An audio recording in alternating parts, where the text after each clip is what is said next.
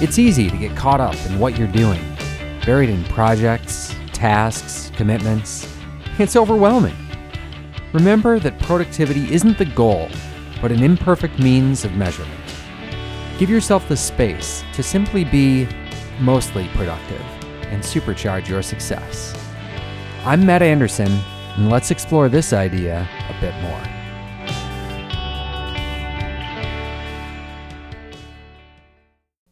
Well, hello. Those who know me know that I keep a lot of metaphorical plates spinning. I'm like a juggler putting on a show with a bunch of ceramic plates on tall sticks that I go from one to the next, making sure that they keep spinning at the end and don't fall and go crashing to the ground. Some might wobble, and that just adds to the excitement of the show rather than being actually at risk of breaking. But I recently had a very big project hit my desk. Think of it as a really big plate. I started it spinning, and the other plates started to wobble, and that plate was a really big, really awkward one. Keeping it spinning through the duration of the project, I was feeling ragged by the end. I was edgy.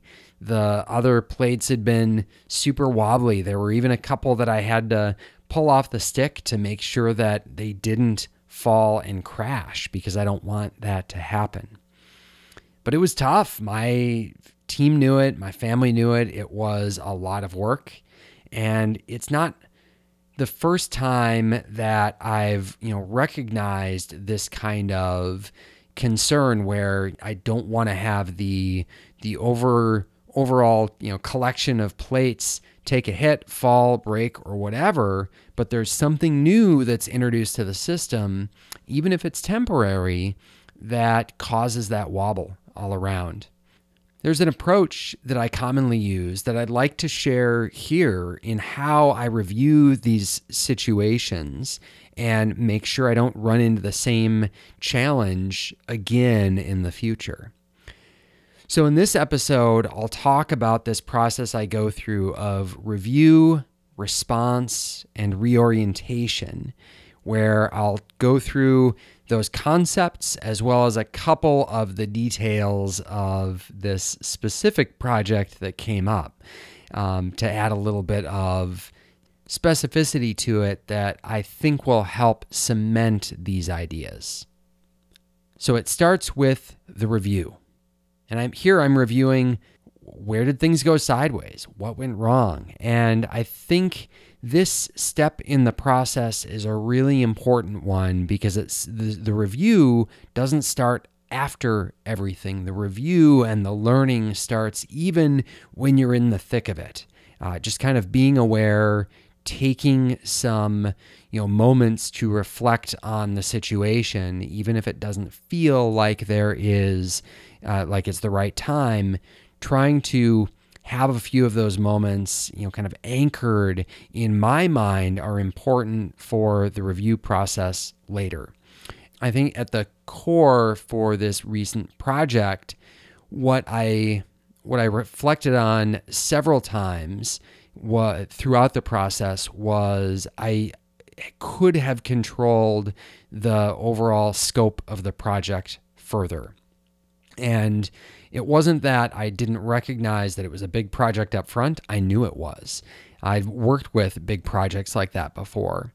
But where the scope control comes in is some of the resources I would typically use weren't available. And then for the resources that were available, as we were going through the project, the pace of where we needed to be and what we were on track for was not mapping.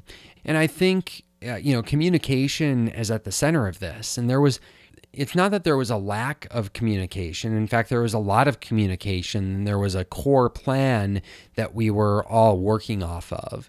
But I think I personally had some assumptions that people were recognizing what what parts of the plan were running behind or ahead. And I'm not, in this situation, I wasn't a formal project manager.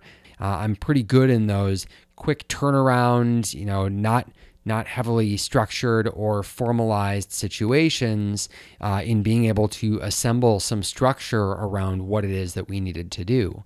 But in this case, it was big enough where we needed to have a better view across, what was happening, where we were perhaps behind. And I think the communicating some of those types of things could have been helpful in getting more validation around, where could we give a little bit on this? How much of this is so important to the project that it is, part of a critical path versus, what could something be cut out later just because the original scope or plan was going to have to change. So the other thing before moving on from the review is not just looking at the individual initiative, but that one initiative, this project that came up amongst the entire portfolio of things that I'm working on. And this is the plate spinning metaphor, all of the other plates in addition to this one, and trying to review across that. There wasn't a lot of synergy between what I was doing with this one particularly big plate that showed up as well as some of the others. And I think that trying to eliminate some of those other spinning plates, or at least put a pause on them a little bit earlier on. I'd done some of that, but I don't think there was enough, especially for how little alignment or synergy there was between this big project and the other stuff that was going on. For the review, you've got the review of the specific initiative or project, as well as the review of that one in the context of all the others. The next part of the process that I go through is the response. And this happens both during the project as well as after the project has finished up. This is effectively how do I dig out? And one of the things that I did here was I asked for a lot of help.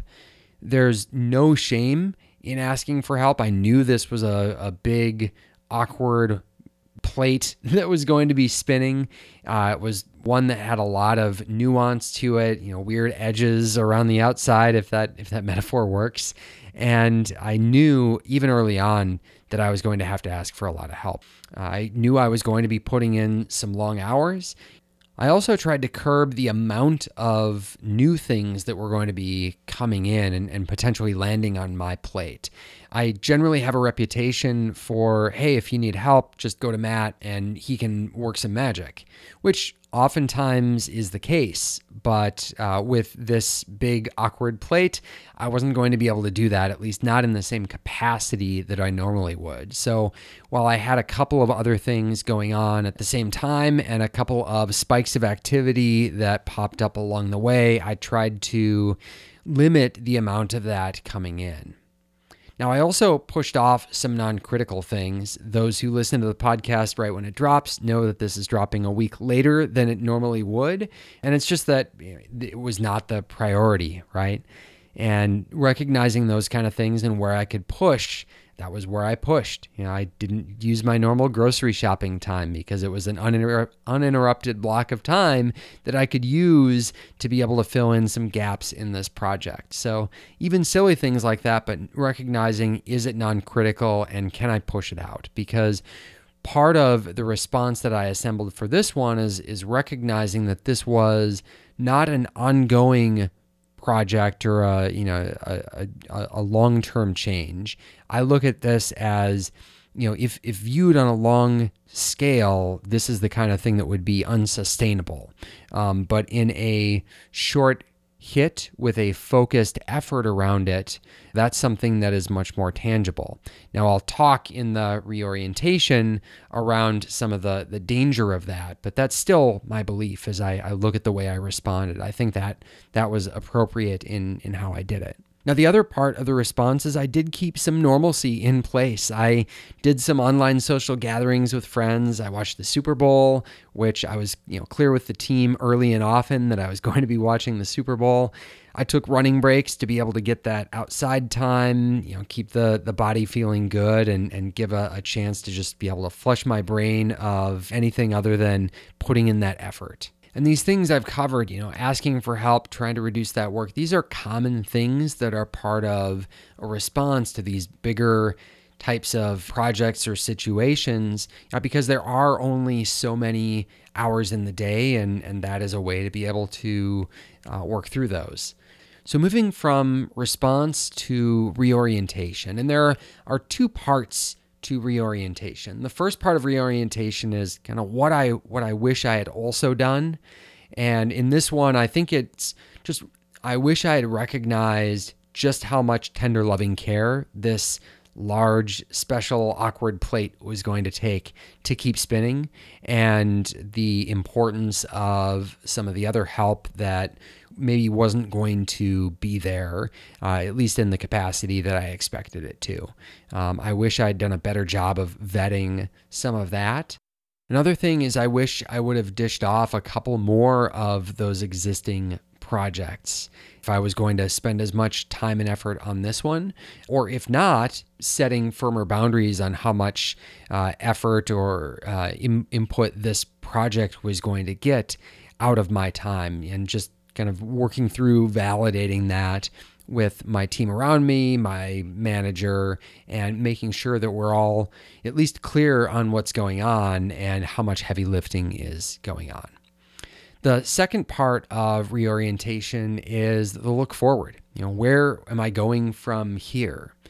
And one is that a big, awkward plate like this shone a light on some of the other projects and maintenance items that are those plates that are spinning. And I think it was a good reminder to look through and have some conversations with people about the plates that I'm spinning that are maybe relevant to them, and getting clarity, confirmation from them of, do you really care about this plate that I'm spinning? And if we stopped it spinning, what would happen? What would the repercussion of that be? Do we maybe pass it off to someone else who can spin the plate just as well, and it doesn't necessarily require me? And this happens pretty often for me. I take on a lot of interesting projects that don't necessarily have a home, and I can give them some direction. And as I work through those, my intent is not that it's going to be my project for all of eternity. And I just need to, take the time and effort to make sure that it has an appropriate home if it's going to move forward, or if I'm just going to set it free to be able to live and thrive on its own. So looking at the reorientation process, those two aspects of it, what I wish I'd also done and where I'm going from here, both of those components are important. The first one is important because it helps me crystallize in my mind for when I run into a situation later on, what are some of those things that I wish I'd done, so that I can tangibly remember what those are. Give some definition to that so I can recognize it later on. And then the latter part of thinking about where I'm going is to be able to take some specific action coming out of it and work with others around me in how I'm coming out of this. I firmly believe that this step is critical, because it's the difference between just barely eking your way through a project and, ultimately coming out stronger on the other side. I don't just want to get through a project, but I want to learn from it and come out stronger. And that where I'm going from here, part of the reorientation process, is very impactful in doing just that. So hopefully I haven't blathered on too long for this one. I just thought I would share this process that I often go through of reviewing, responding, and reorienting while it was fresh in my mind. I'm certainly happy to share here what my process looks like, just because I do use it so often and it has worked well for me. If you have other things that have worked well for you, or questions on some of the details of this process that I just chatted through, I'd love to hear that feedback, and you can get in touch with me through mostlyproductive.com. Thanks for listening, and have a great day.